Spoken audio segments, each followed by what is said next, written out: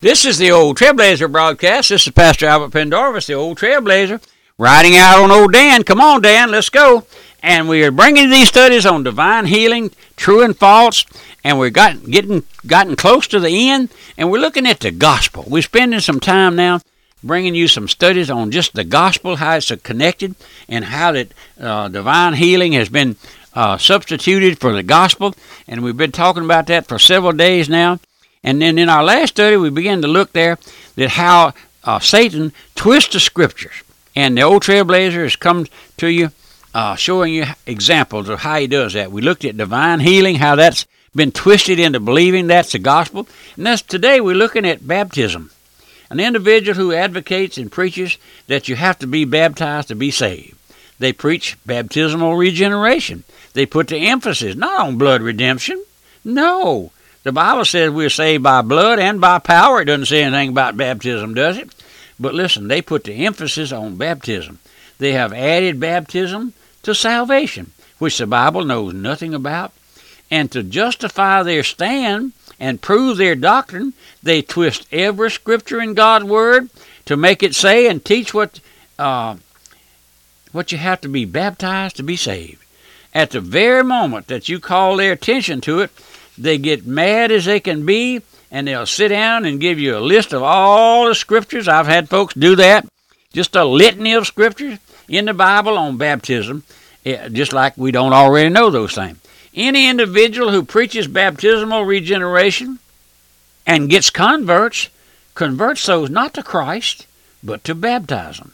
And baptism becomes the basis of their assurance of salvation. Baptism doesn't save. No, baptism doesn't save anybody, never has. Christ does the saving. Christ died, not baptism. Christ plus nothing, minus nothing. Now, brother, we're going to stay right there with God's Word. We're not going to deviate. We're not going to change. We're not going to wobble. I tell you oftentimes that I stake my eternal destiny on that fact. Now, let's take another example. Here's an individual who will tell you that you have to keep Saturday, the Sabbath, or you won't be saved. They'll go through the Bible and quote every scripture on the Sabbath they can find. They will turn earth, sea, and sky upside down, inside out, twist the scriptures from every angle, try to prove that we ought to worship on Saturday. And they say if you don't, you're not saved. Their pet scripture, which they use, is one where John where Christ said, "If you love me, you will keep my commandments." Now, he's talking to born-again believers there, and the word commandments here refers to the Word of God. And the born-again believer will rightly divide the Word of God. So when they make a convert, they convert them to Saturday and not to Christ. Oh, my friend, now that's it. They make an issue of Saturday. They make it, they just go to seed on that.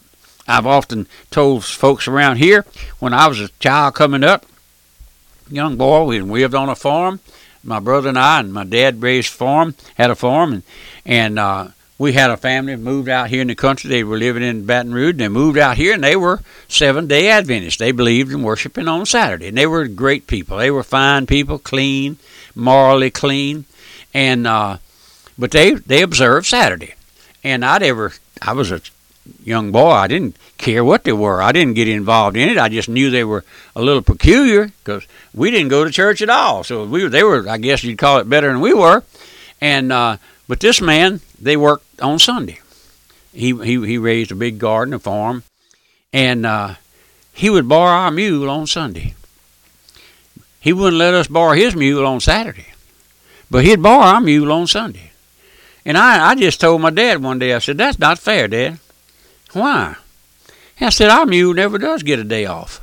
We work him every 5 days a week, and we let him rest on Saturday, but he comes over here and borrows it." My dad would never refuse him. And my dad thought that was funny. He said, "Well, I guess that's right, but, he need the mule." I said, "Yeah, but he won't let us use his mule." No. He wouldn't take you to the store on Saturday. If you had a headache and needed a pill or something, he wouldn't take you. No, sir. But listen, Daddy let him use our mule. Our poor old mule, he was abused, and I felt sorry for him. But listen to me. Listen. They make Saturday the issue. not to Christ. They make Saturday the issue. I never heard them say anything about being saved. I never heard them say praise the Lord for salvation. I never heard those things. But I heard them talking about Saturday. I heard them talking about won't eat this, won't eat that. They had some sort of something going on that they wouldn't eat. But listen, when they're converted to Saturday, not to Christ. Saturday's not my Savior. Sunday's not my Savior. Oh, listen, remember, it's the gospel that's the power of God unto salvation to everyone believes, and the gospel is one thing and one thing only. Christ died for sinners according to the Scriptures. According to the Scriptures, Christ died for sinners. He was buried and rose again according to the Scriptures. Not according to some old fool that called himself a prophet or something, no. And it's only good news to a guilty sinner. After the Holy Spirit had brought that sinner down under Holy Spirit conviction. Now, folks have called me and written me, and they say, Trailblazer, what do you mean by Holy Spirit conviction? And I understand that because at one time I didn't know when I was young. And I just simply tell them, don't be afraid of that. The Lord gets ready to save a sinner. Here you are, just a plain old common, ordinary fellow like I was. And the Lord gets ready to save you. The Holy Spirit comes there and broods over your heart. You don't know what's going on. You don't know. But he begins providentially to bring you under the preaching of the gospel, or either some saint of God witnesses to you, or you read the Bible and the Lord takes something home to your heart, and the Lord shines the light of the gospel. Not a light that you see over there in the corner of the room. No, I'm not talking about that. That's all of Satan. He shines the light of the gospel into your heart and lets you see, first of all, that you're a sinner. You never have seen that before. You thought you was a pretty nice old boy. But you see now that you're enmity against God, that you have no time for God, that you, in essence, hate God. You begin to see that. That's Holy Spirit conviction. You know, folks, today, you don't hear that in the average church. No, but if you go back and read the old divines, the old Puritan preachers, the Max Shanes and the A.W. Pinks and the John Bunyans and all of those, I can name you a dozen or two that we have here in the bookstore. You go read those, Charles Haddon Spurgeon, you go read those, and every now and then you'll come across a verse, a passage, where they talk about the Spirit convicting them of sin. That's what we talk about here. You're never going to convict yourself. It's an outward work, my friend. It's not an inward work. It's an outward work. The Holy Spirit is an outside influence that comes there and awakens that soul. It's been sleeping. It's dead in trespasses and sin, and it's asleep in the lap of Satan. I often tell you, the Scripture says we are asleep in his lap, and folks are asleep there now. Day by day, they're asleep there. They don't know it. And I tell you, if you hear in the Old Trailblazer, wake up! Wake up! You're going to hell. Wake up. You say, that's cruel, Trailblazer. No, that's not cruel. If the Lord would stir your heart and let you begin to say, well, I wonder if that old Trailblazer knows anything about what he's talking about. Does he got any sense at all? He tells me that you've got to be awakened to your lost condition before you can ever get saved, and I never have been awakened. All I did was shook the preacher's hand. Is that salvation, Trailblazer? No, sir. I tell you emphatically, without a shadow of a doubt, that that's not salvation. That's a trick of Satan. That's one of the greatest boondoggles that he ever pulled on poor soul, is to let some pastor, some highfalutin, theologically taught, high-rolling evangelist to tell you, come on down the aisle and shake my hand and you'll be saved. That's a lie to hell, my friend.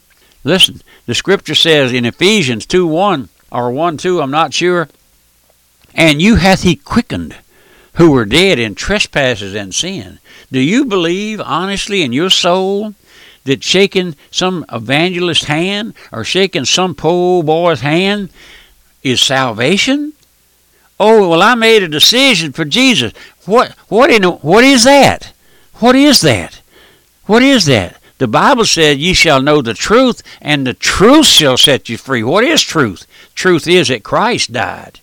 Not some preacher's hand. No, not some preacher's hand. I've heard these late-night preachers go to seed on that, and they asked you to pray this prayer with them, and they recite some little prayer, and oh Jesus, I'm sorry I've sinned. Would you save a sinner like me? Amen, amen. And they said, now you saved. Now you saved. You saved now. You saved. Brother, you want to go out into eternity on that? When your eyes close in death, do you want to go out into eternity there? Did you know you're going to die one day? One day your eyes will close in death. This might be the last message you ever hear. I wish you'd think about it. Your soul is at stake, my friend. What are you resting on? Are you resting on a solid foundation? You know that song we sing? On Christ a solid rock I stand. All of the ground is sinking sand. You remember the story in the Bible where the two builders built their houses? One of them dug down deep and dug onto the solid foundation. The other one made his house out there on the sand like they have down here on the beach.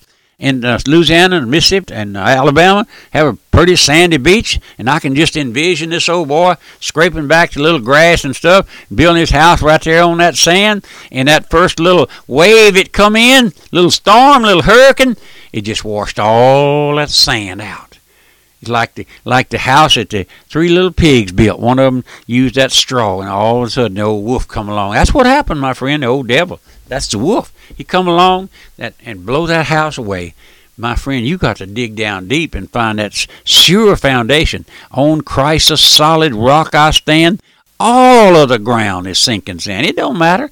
All that ground of baptism, all that ground of divine healing, all that ground of speaking in tongues, all of that is sandy foundation, my friend. It won't hold.